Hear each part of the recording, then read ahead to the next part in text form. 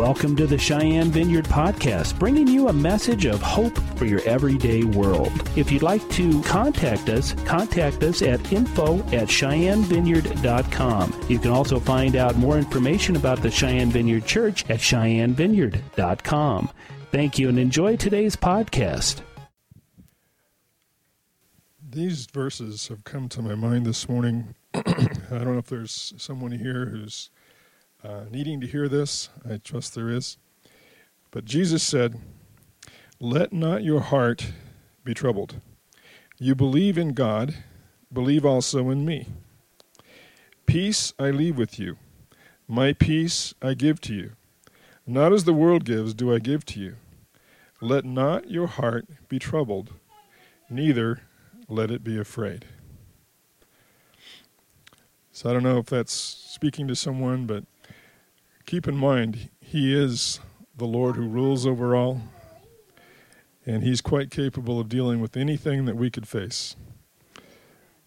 Amen?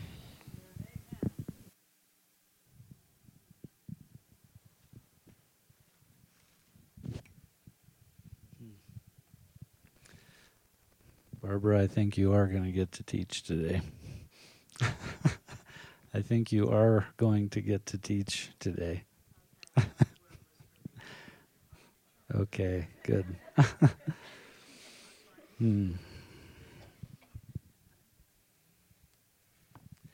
Well, I shared about our moving a couple weeks ago. And I know there are a lot of questions about that. Personally,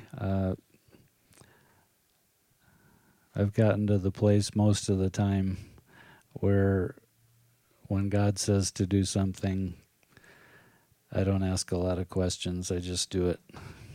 And I've had the sense that there was a lot more going on here than I understood, a lot more going on than any of us understood. And this morning the Lord gave me a download that just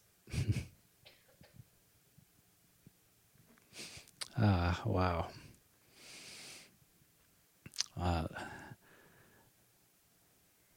Us moving to First Baptist and very likely, I mean, it's what God's doing. So we're going to be merging with them into another church that's never existed before. We're not becoming part of First Baptist. They're not becoming part of the Vineyard. Together, we're moving into something that God is creating. And after this morning, I have no doubt about that. We've been a church in transition for about 3 years.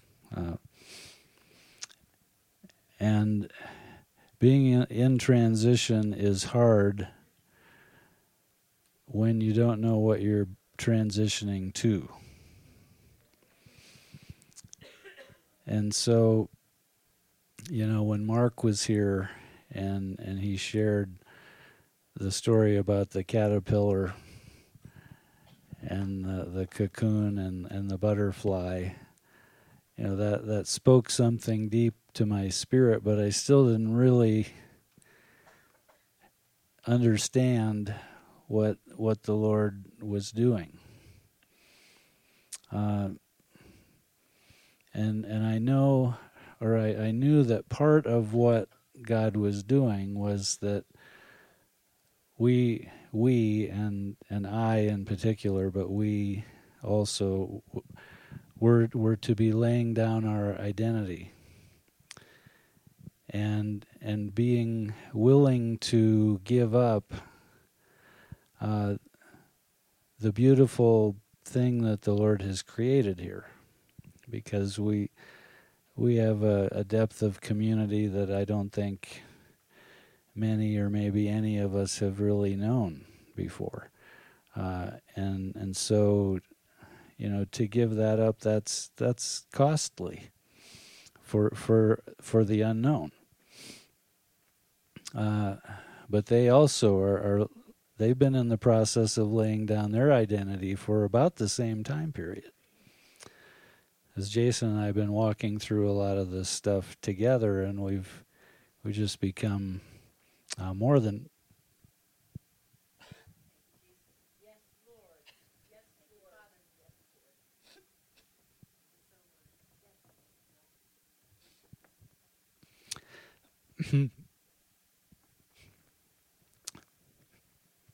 more than friends, co-laborers. And I've never known that before. I don't think he has either. So then when the Lord shared this big picture of what he's doing with me this morning, I was just humbled and filled with the fear of the Lord. So I'm just going to read this to you because it's hard for me to keep my train of thought right at this moment. So by merging, we are operating in the opposite spirit of those who would not sacrifice their identity to integrate those who were different and coming to Jesus. This is in the Jesus People movement. And we are being prepared for the chaotic growth of revival. So there's a couple things there. This, Chris shared part of what killed the Jesus People revival a couple of weeks ago, but this is the other part, is that those churches where these young hippies who were coming to Jesus, where they were coming into these churches, and the churches were not willing to give up their identity, to give up what they had, to give up what they knew, for these people to be integrated into the body of Christ. And so operating in the opposite spirit, what that means is there was a sinful spirit at work in that, and it was selfishness, and it was not love, and it was not the kingdom of God. And so for us, by operating in the opposite spirit, by being humble, by laying down our identity, by being willing to give up, and see here, the Lord gave me so much, and I have a hard time even verbalizing. Because, I mean, those churches where the hippie new Christians were coming, they didn't have what we have. Okay? They had a lot of religion. They had a form of something. But even that, they were not willing to give up. The Lord has given us something of value, and for us to be willing to give that up, to go and serve another part of the body of Christ, and to give away to them everything that the Lord's given us, because that's what He's calling us to do. And let me tell you, they're ready to receive it, because the Lord hasn't been doing all this on one side. Okay? There's going to be an explosion of synergy, of 1 + 1 equaling 10. whatever God wants it to be. Yes. So that's one thing that God's doing, and God is killing that spirit, and we get to be a part of this. He's doing it for the body of Christ, at least in America. So this is way bigger than us. It's way bigger than Cheyenne. It's way bigger than Wyoming. The enemy tried to kill Cheyenne Vineyard. But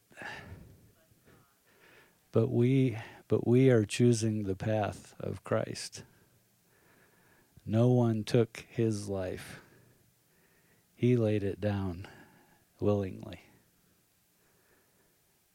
And that's what we're doing.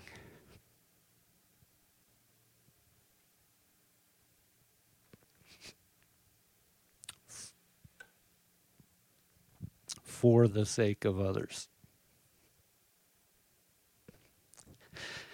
And that's why this is going to release something that I just got a little glimpse of this morning. And all I can say is, wow.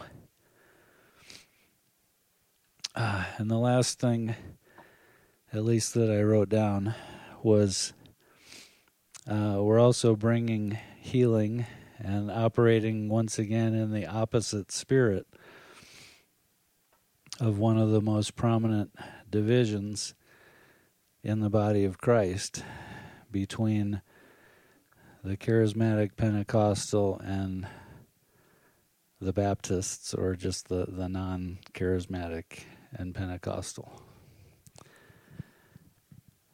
Because that divides. And so for us to come together, it's breaking that even. So, wow, yeah. Break the walls down, yes. So, yeah, if you have any questions, I'm happy to talk with you about this.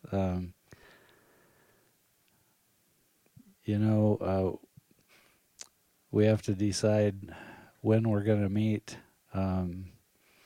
starting in July, because we're moving by the end of this month. I'm going to talk to Jason about the possibility of us meeting at the same time that they do, in a different room, different part of the building. And that way we can have joint nursery and children's ministry. And there will be a lot more interaction. Because I think that might work really good. Sonia?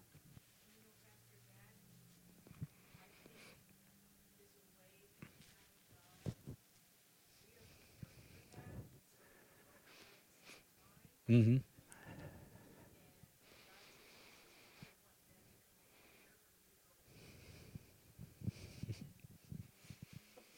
Yeah.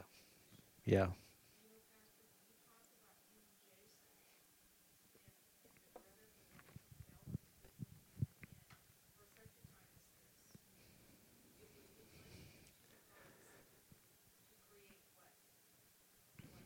Yeah. Right.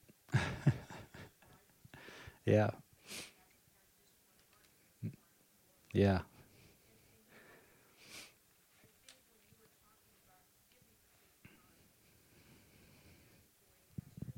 No, go ahead.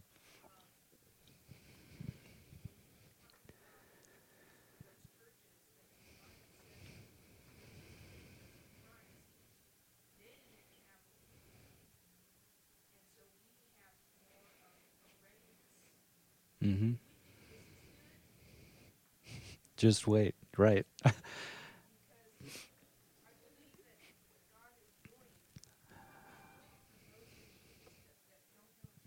Uh-huh. Yeah.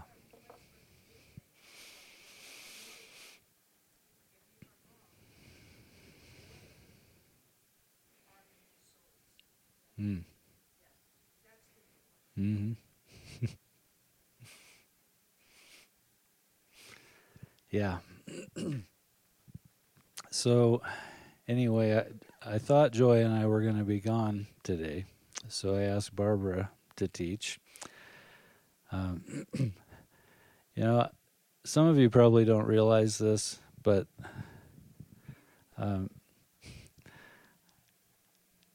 if you've been licensed or ordained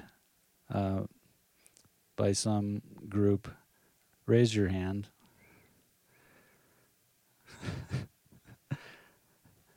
That's like a third of us. I want you to see that. So what Barbara is going to teach on is one of the enemy's primary strategies right now, because he desperately wants to disqualify people from this.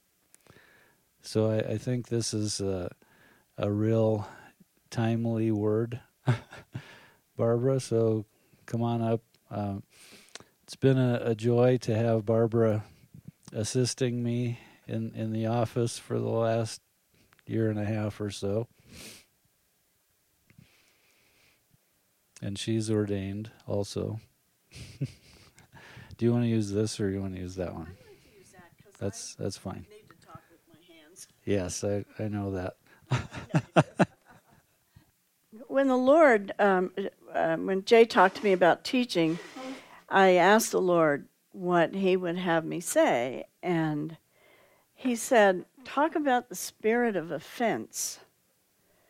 Yeah, that's a good one, huh? Thank you, God. But this is not a negative word, so don't leave. It's a word about, it's a word about God's grace and mercy, and how he wants us to be clear of the spirit of offense going forward. And he told me last week that this word is for now because of us going forward. We're coming with people who don't worship like we do for the most part. They have different beliefs than we have. They're on different levels of spiritual maturity, and it's incumbent on both groups to be clear. But we have the Holy Spirit on us and in us, and so we can call on him. We know to call on him. So with that, let's pray. Holy Spirit, thank you for revelation and knowledge and understanding, and for your presence with us today and your manifest presence, Lord, your Shekinah today in this place. And I ask, Lord, that you give grace to the hearers today and bring your healing in Jesus' name. Amen. In Matthew 24, when the disciples asked Jesus about what will be the signs of the end, he told them about wars and rumors of wars, famines, earthquakes, pestilence, people coming to kill his disciples, manifest horrible things, he said, would happen in the last days. And then he said, many will be offended. Well, that doesn't seem so bad when you put it up against earthquakes and famines. Yeah? But when he says something, it's prophecy. And when he says must, there aren't any options. It's going to happen. And when we live in a world today where we see a lot of offense, and I won't detail it, but all you have to do is watch the news and read the newspaper, and it just seems to multiply with time. It gets worse. And we have to understand that this kind of stuff is going to happen, but we also see with that we're in the last days. So that's an encouraging thing because Jesus is coming soon.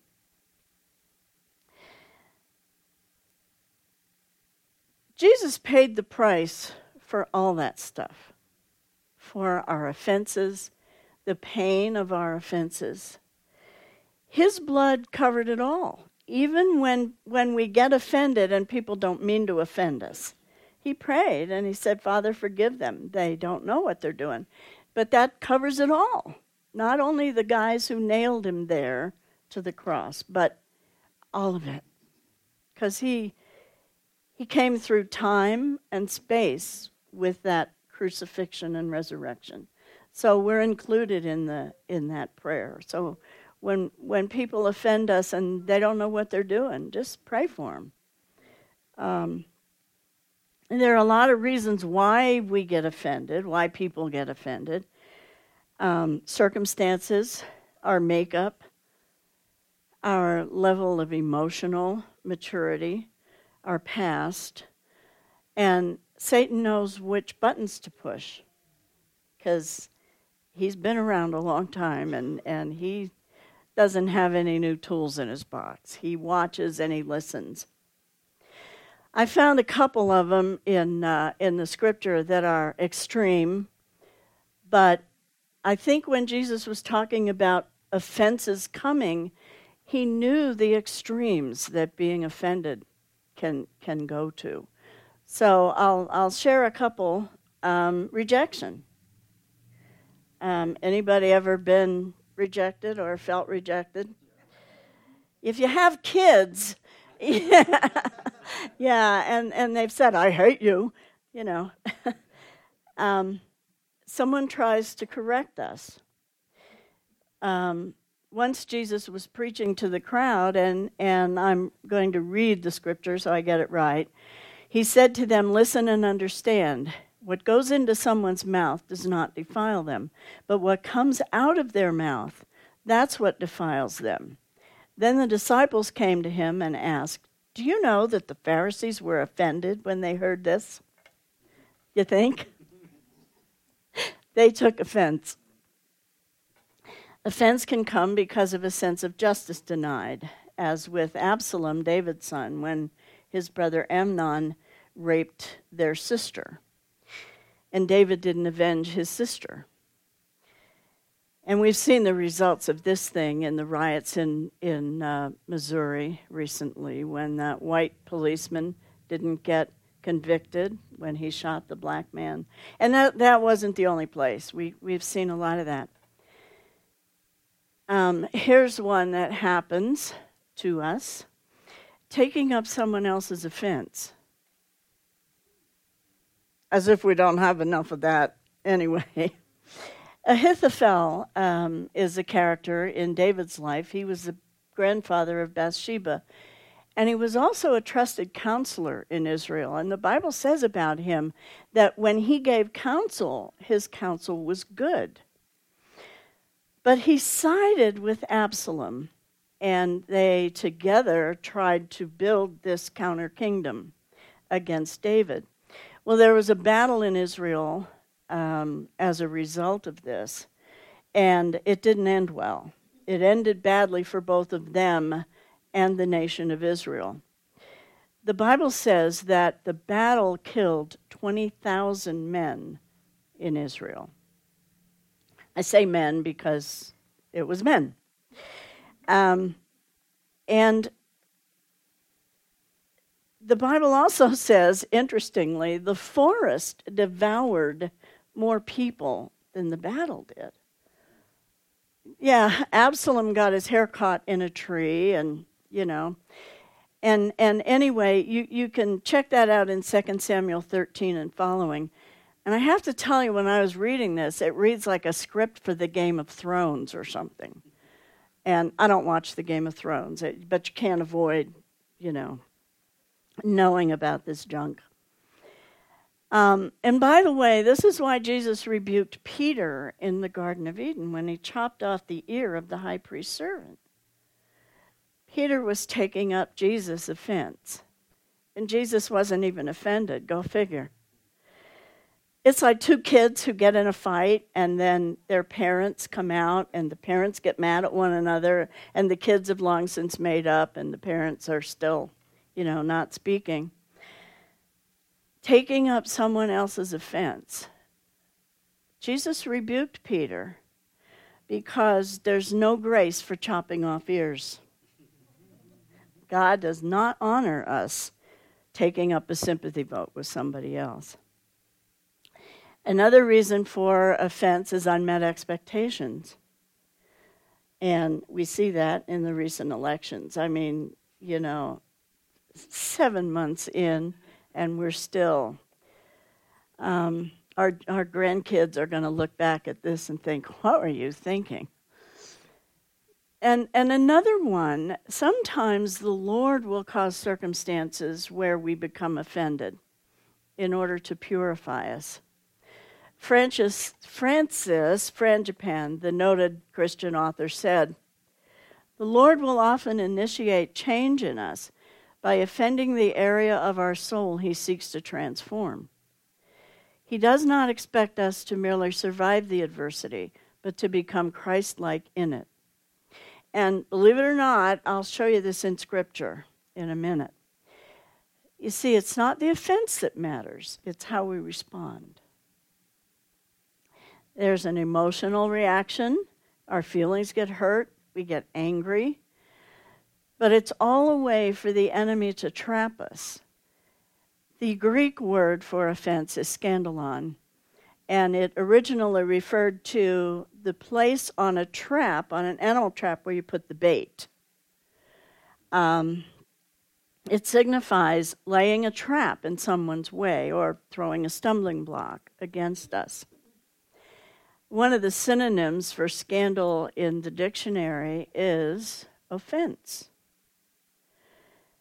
And in case we need to be reminded, offense is defined as annoyance or resentment brought about by a perceived insult to or disregard for oneself or one's standards or principles.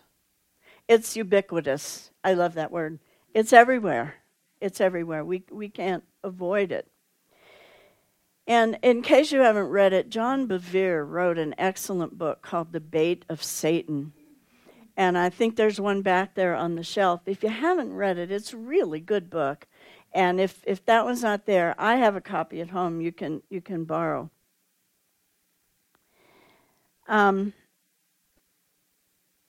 We always want to cheat the devil out of a victory, right? We don't want to go down his road. We want to be followers of Christ. We want to kick him in the head. And so, that's another reason for this word going forward. I have two biblical examples to share. There are so many more. One from the Old Testament and one from the New. I like to be fair and balanced. But I'll give you a disclaimer here. If I say the word you and yours, please don't be offended. Okay. In chapter 4 of Genesis is the story of Cain and Abel. And I'm going to read the scripture. There's so much in here that I don't want to miss a detail. "And Adam knew Eve his wife, and she conceived and bore Cain, saying, I have gotten a man with the help of the Lord. And again she bore his brother Abel. Now Abel was a keeper of sheep, and Cain a worker of the ground. In the course of time, Cain brought to the Lord an offering of the fruit of the ground, and Abel also brought of the firstborn of his flock and of their fat portions. And the Lord had regard for Abel and his offering, but for Cain and his offering he had no regard.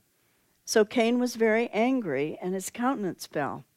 The Lord said to Cain, Why are you angry, and why is your countenance falling? If you do well, will you not be accepted? And if you do not do well, sin is crouching at the door. Its desire is contrary to you, but you must rule over it. Cain spoke to Abel, his brother, and when they were in the field, Cain rose up against his brother Abel and killed him. Then the Lord said to Cain, "Where is Abel your brother?" He said, "I don't know. Am I my brother's keeper?" And the Lord said, "What have you done? The voice of your brother's blood is crying to me from the ground, and now you are cursed from the ground, which has opened its mouth to receive your brother's blood from your hand. When you work the ground, it shall no longer yield to you its strength. You shall be a fugitive and a wanderer on the earth." Cain said to the Lord, "My punishment is greater than I can bear. Behold, you have driven me today away from the ground, and from your face I shall be hidden. I shall be a fugitive and a wanderer on the earth, and whoever finds me will kill me." And the Lord And the Lord said, "Not so. If anyone kills Cain, vengeance shall be taken on him sevenfold." And the Lord put a mark on Cain, lest any who found him should attack him. Then Cain went away from the presence of the Lord and settled in the land of Nod, east of Eden. Now the Bible doesn't actually say Cain was offended, but we can pretty much draw that assumption.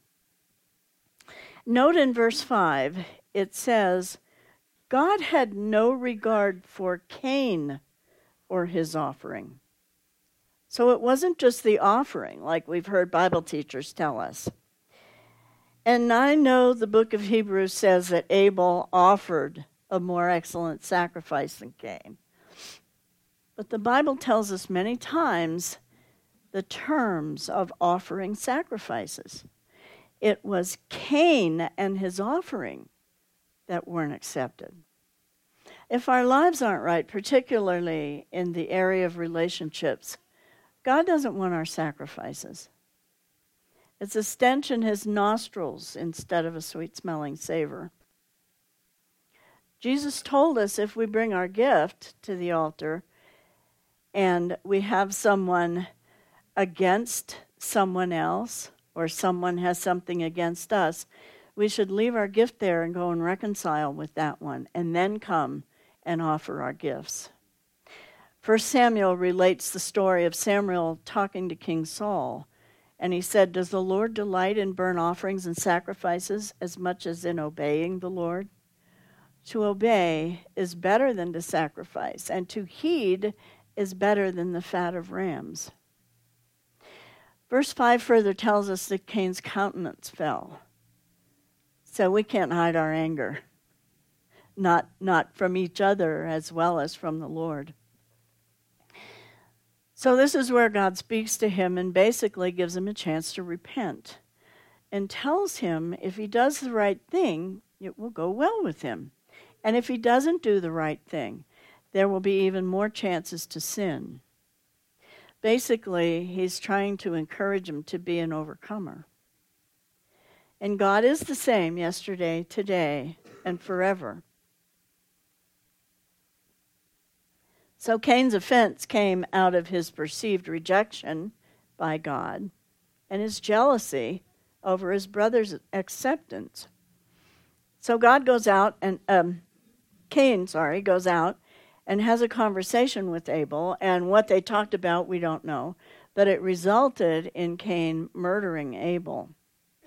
I think there was a problem here, the sibling rivalry for a while. I don't think it was just over this offering. And this is the first mention in the scripture of sacrificial offerings. So we don't know what that was like. In the Bible, the grain offering wasn't burnt. So we really don't know what goes on, but in any case, we know what went on between the two brothers. God confronts him on the whereabouts of Abel, and he lies. Bless you. Says, "I don't know." And then he asks, "Am I my brother's keeper?" Like, I think he really went over to the dark side on this one because he sassed God back. He just couldn't leave it alone.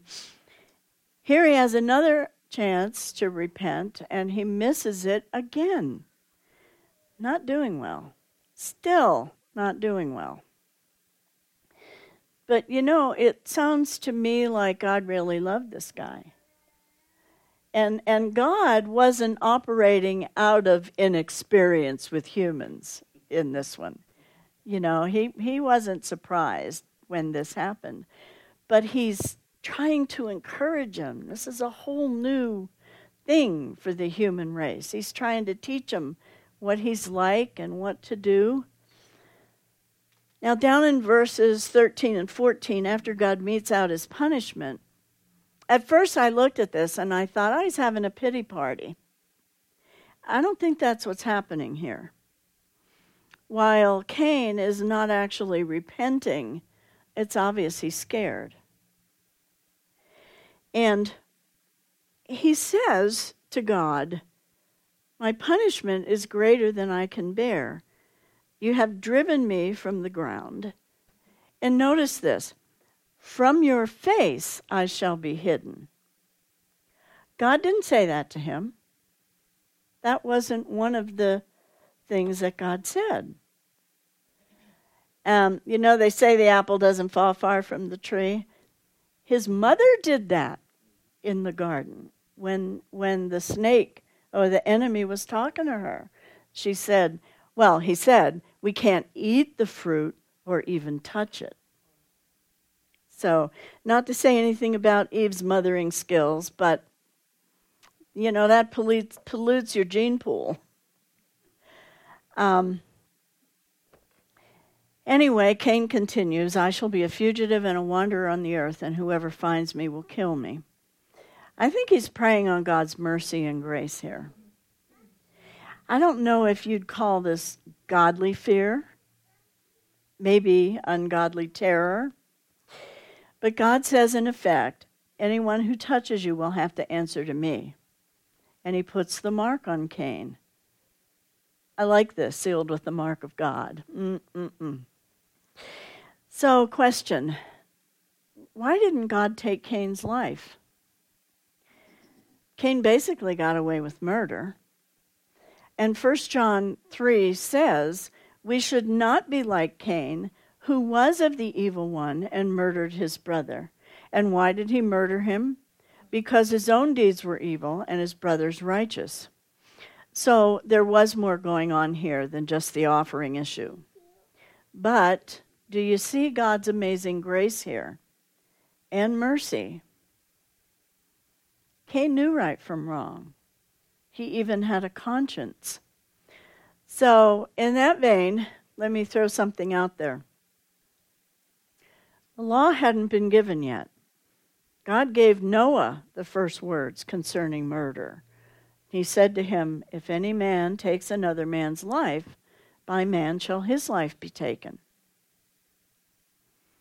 But in Romans it says, for until the law, sin was in the world, but sin is not imputed when there is no law.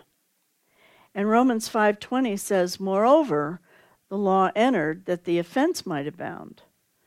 That's a big theological thing there, which is interesting. Yeah. But where sin abounded, grace did much more abound. Now, in Numbers, it says, the Lord is long-suffering and of great mercy, forgiving iniquity and transgression, and by no means clearing the guilty. And Psalm 66:20, I love this one. Blessed be God, who has not turned away my prayer, nor his mercy from me. And James 2:13 says in part, mercy triumphs over judgment. So it's not a totally depressing story. Even though Cain was punished, do you think God was hurt about all this? Yes, it broke his heart. We should be like our Heavenly Father when it comes to being offended. And if we react to offense, even in our thought life, we can always call on God's amazing grace. Amen? Now, my New Testament story, I I found this interesting. I did a lot of praying and talking to the Lord about this, and I think I got it right. I talked to the pastor as well. So, Matthew 13, Mark 6, and Luke 4 record the story of Jesus teaching in the synagogue in Nazareth. And Matthew and Mark say the people were offended. Luke does not specify that, but he goes into detail, Dr. Luke.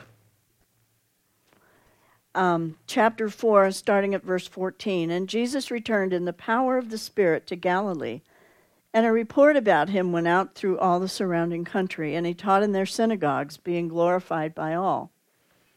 Oops. Sorry about that. And he came to Nazareth, where he had been brought up. And as was his custom, he went to the synagogue on the Sabbath day, and he stood up to read. And the scroll of the prophet Isaiah was given to him. He unrolled the scroll and found the place where it was written, "The Spirit of the Lord is upon me, because he has anointed me to proclaim good news to the poor. He sent me to proclaim liberty to the captives and recovering of sight to the blind, to set at liberty those who are oppressed, to proclaim the year of the Lord's favor." And he rolled up the scroll and gave it back to the attendant and sat down. And the eyes of all in the synagogue were fixed on him. And he began to say to them, "Today the scripture has been fulfilled in your hearing."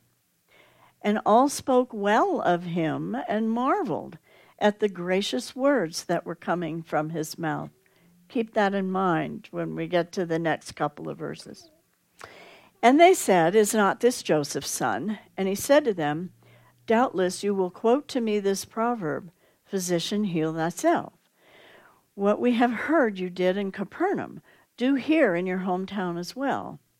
And he said, "Truly I say to you, no prophet is acceptable in his hometown. But in truth I tell you, there were many widows in Israel in the days of Elijah, when the heavens were shut up 3 years and 6 months, and a great famine came over all the land. And Elijah was sent to none of them, but only to Zarephath in the land of Sidon, to a woman who was a widow. And there were many lepers in Israel in the time of the prophet Elisha, and none of them was cleansed, but only Naaman the Syrian. When they heard these things, all in the synagogue were filled with wrath." That was a change of heart. "And they rose up and drove him out of the town, and brought him to the brow of the hill on which their town was built, so that they could throw him down the cliff. But passing through their midst, he went away." He just turned around and walked away. It reminds me of that scene in The Passion of the Christ where he was in the garden praying, and the snake is swirling around his ankles and whatnot and taunting him. And when he's done praying, he gets up and stomps the snake on the head. Yeah. That's our Savior. So what upset the Nazarene so much? Well, he wasn't out of order reading in the synagogue. Their custom was that every Sabbath, 7 people stood up to read. A priest, a Levite, and 5 laymen. So no problem there. But here comes this hometown boy, a carpenter, basically blue-collar worker, who just happens to be illegitimate in the eyes of the townsfolk. 3 strikes? Maybe. And he starts preaching to them about putting himself in the place of Elijah and Elisha, who were 2 of the most respected prophets in Israel. He talks about God blessing these heathens who they despised and considered unworthy. Scandalous. Scandalous. Remember the quote from Francis Frangipane? Here it is again. "The Lord will often initiate change in us by offending the area of our soul he seeks to transform. He does not expect us to merely survive the adversity, but to become Christ-like in it." Now, Jesus knew their hearts, and he obviously knew they had a problem of pride and self-righteousness. And I looked up Nazareth, hoping to find something that might have given them some reason to be so smug about him. I found nothing. It was a town of about 200 to 400 people, a small geographic area. Most of the families were extended families. And Jesus and his father and his brothers probably had to go to the neighboring towns to get work. So the only claim to fame Nazareth has is that Jesus grew up there. And that wasn't even that big of a deal then, obviously. But Jesus came to destroy the works of the devil. And the Bible says he could only heal a few sick people. Now, maybe in the midst of their ire at him, they were not bringing their little crippled daughter or granddaughter to him to heal them, or their little blind child who they desperately wanted help for. While they were pulling him toward the edge of the hill to throw him over, they could have been gathering up their sick folk and bringing them to him for healing. Amen? So sometimes it is God allowing an offense to come to us. We have the Holy Spirit, so we can discern, and we should. When we're offended, we should yield to God and let him take the lead. So how do we not become offended? Well, like I said, it depends on our circumstances, our makeup. And maybe we come from a family where everybody took offense and we just learned it. You know, my family was like that. You couldn't say anything to them. One thing the Lord showed me personally was agree with your adversary quickly. If we decide not to take offense, God will help us out with little words or, you know, trust me, he knows how to make friends out of enemies. I have one example I'll give you. My hearing is diminishing, and my family knows it. And we were over at my sister's one day, and she was admonishing her family not to turn the volume up too loud on the TV. She lives in we used to call them a half a double, but they're twin homes. Now they call them whatever. And so I said to her, I said, well, I don't think Jim can hear your TV, the neighbor over there. I said, I can't hear his TV. She said, well, you can't hear people when they're in the same room and they're talking to you, which is true. So I smiled and I said, yeah, you're right. And it just diffused the situation. So, and what happens if we are offended? Remember Jesus' prophecy. We're going to be faced with offense. I don't mean to point my finger. I never liked that other man in Washington who did that all the time. Yeah. Sorry about that. If you get offended, if we get offended, talk to the person if you can. And try to work it out. Speak the truth in love, because love covers a multitude of sins and offenses. But if we know they won't be willing to work it out, then talk to God and see what you should do. Not all situations are reconcilable. I like to say you cannot clap with one hand. So put your hand in God's hand.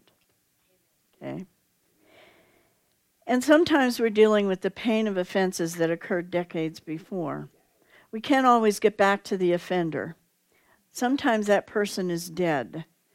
But we should be able to be free from the offense and maybe the pain of what they did to us.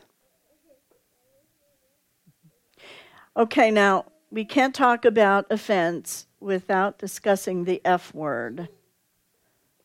I said the F word. Forgiveness. The one time the disciples asked Jesus to increase their faith involved forgiveness. In Luke 17, he said, "Take heed to yourselves. If your brother sins against you, rebuke him, and if he repents, forgive him. And if he sins against you 7 times in a day, 7 times in a day returns to you saying, 'I repent,' you shall forgive him." And the apostles said to the Lord, "Increase our faith." So sometimes that's what we need. It takes faith to walk with Jesus no matter what. But what if someone doesn't repent? Do we still have to forgive them? Yeah, Jesus told us if we don't forgive others their trespasses, our Heavenly Father won't forgive us. Forgiveness doesn't mean the other person is right. And being mistreated doesn't give us permission to hold a grudge. Offenses will come. Lewis Smedes, look him up on YouTube. He is fantastic. He's a Christian author and theologian, and he wrote a book called The Art of Forgiving, and yet another one entitled Forgive and Forget, wherein he said, to forgive is to set a prisoner free and find out the prisoner was you. Sounds like the cartoon character Pogo. We have met the enemy and they is us. Maybe some of you don't remember Pogo. Is he still in the comic? He had some, him and Charlie Brown, they had some good philosophy sometimes. If you're bound by an offense, do yourself a favor, forgive. We can't partner with the devil on holding on to offense. Never. C.S. Lewis said, to be a Christian means to forgive the inexcusable in others because God has forgiven the inexcusable in us. Forgive. Release the resentment. And I think we all know the quote by Nelson Mandela. Resentment is like taking poison and hoping that your enemy will die.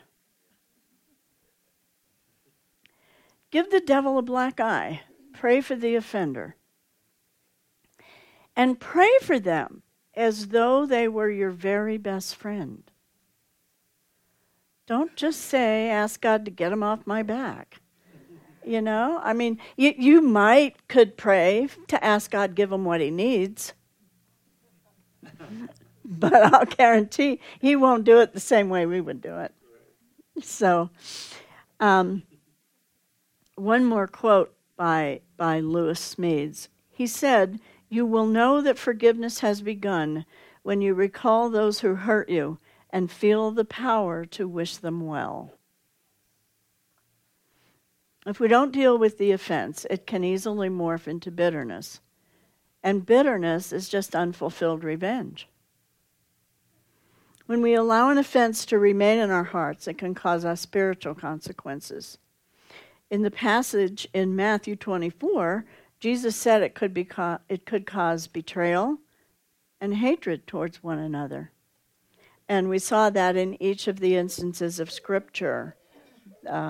And we see it in our own country. People just hold grudges, and they're just not going to back down. How many of you know bitterness is a weapon of mass destruction? This walk with God is a battle. Hebrews chapter 12, starting at verse 14, says, strive for peace with everyone, and for the holiness without which no one will see the Lord. See to it that no one fails to obtain the grace of God, that no root of bitterness springs up and causes trouble, and by it many become defiled. We have to choose to forgive, and we can't wait until we feel like it to forgive. All we need is to be willing. God will take it for us. We've all heard of heroic accounts of people who were prisoners of war and they forgave their captors. Recently, this movie about Louis Zamperini when he was in Japan, Corrie ten Boom in the German concentration camps. And more recently, and closer to home, the people in Charleston whose families were killed. And they made a public declaration, we forgive him. That takes faith and love. Hopefully, we'll never have these issues, but if we have had them, we've probably already learned from God that it's more important to forgive. So, after we forgive, then what? Forget about it. Forget about it. No? Yeah. So how do we forget? The memory's permanent. We can't erase the memory. You know, there was a thing going on years ago about healing the memories. And they didn't really get it wrong, but what has to be healed is the pain of the memory, because it's still in that hard drive in there. And God may want to use that pain sometime in our ministering to people. We may not be able to forget right away, but we can let the Lord heal that pain. But we won't forget if we keep rehearsing the offense. Yeah. Repeating an offense is like picking a scab. That's a spiritual phrase, right? The wound never heals. You just keep opening it up. See, our brain responds to the sound of our voice more so than any other sound. And we're told to read the Bible out loud when we read it. And that's the reason. Because it goes in the eye gate and the ear gate. And we get a double portion, right? And it has twice the impact. Now, I can't tell you that I remember it more by doing that, because sometimes I'll get up from my reading time and I'll say, why don't I just read? But I think eventually there's a reason why they told us that. No charge for that one. When we repeat an offense, and we call it venting, our ears hear it and transfers the information to the brain. Now, the mind doesn't differentiate between the first time something happened and each succeeding time that it hears the repetition of it. That's why pornography is so addicting, because the brain registers the sounds and the feelings and the sights. And each time that's experienced, it reinforces that. So that's how an addiction builds in some areas. When we repeat an offense, we're also reliving the hurt. It's like writing these offenses down on another sheet of paper and filing it in that file in our brain called scandal. Okay? I thought that would be funnier than it was. Oh, well.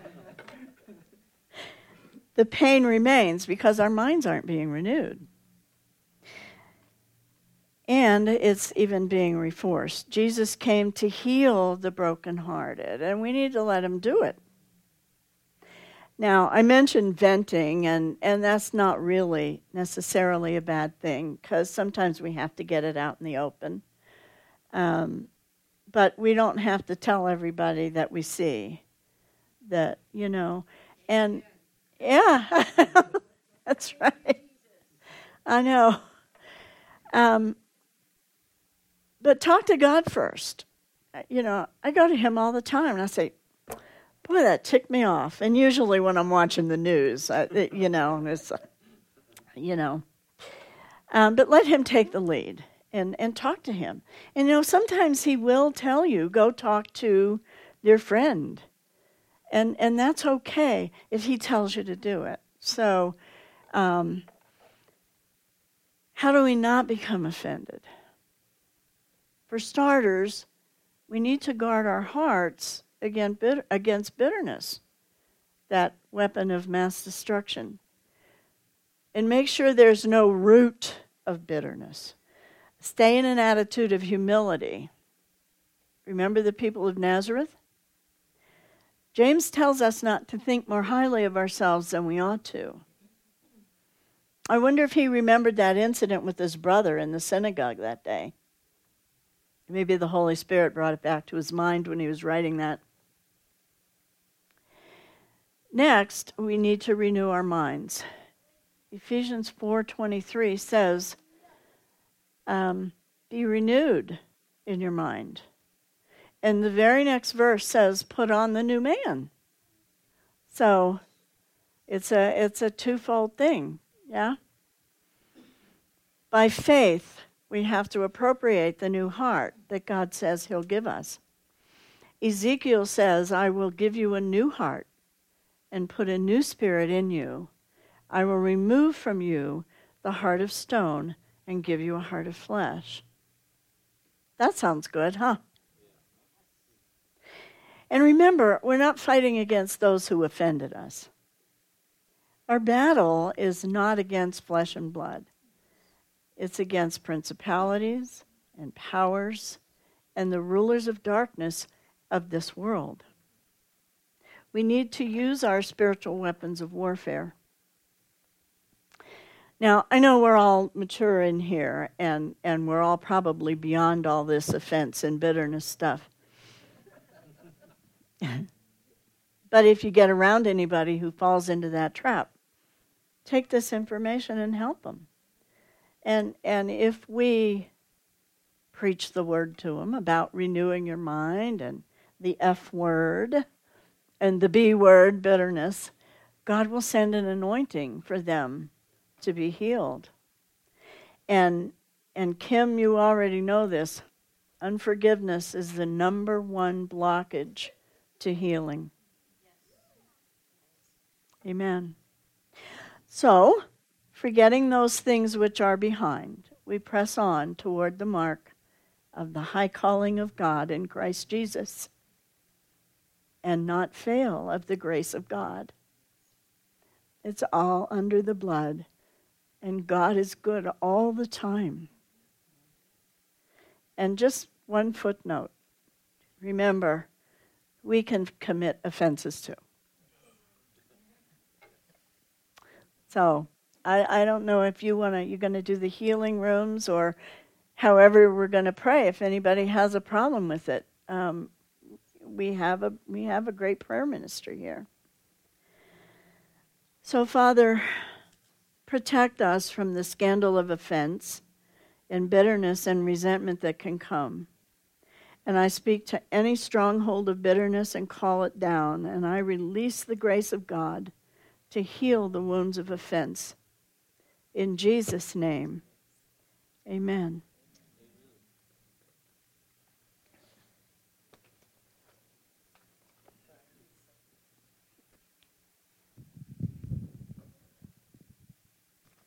Thanks, Barbara. We'll have to have you do this again. Okay. How do you want to do prayer? Mm-hmm. Okay, great. So if you need prayer, we'll have somebody in the prayer room here and probably in Barbara's office. Judy, welcome back. So good to have you back in Cheyenne. Greet somebody before you leave, and be blessed. Yes. So there's healing room training next weekend, Friday from 6:30 to 9?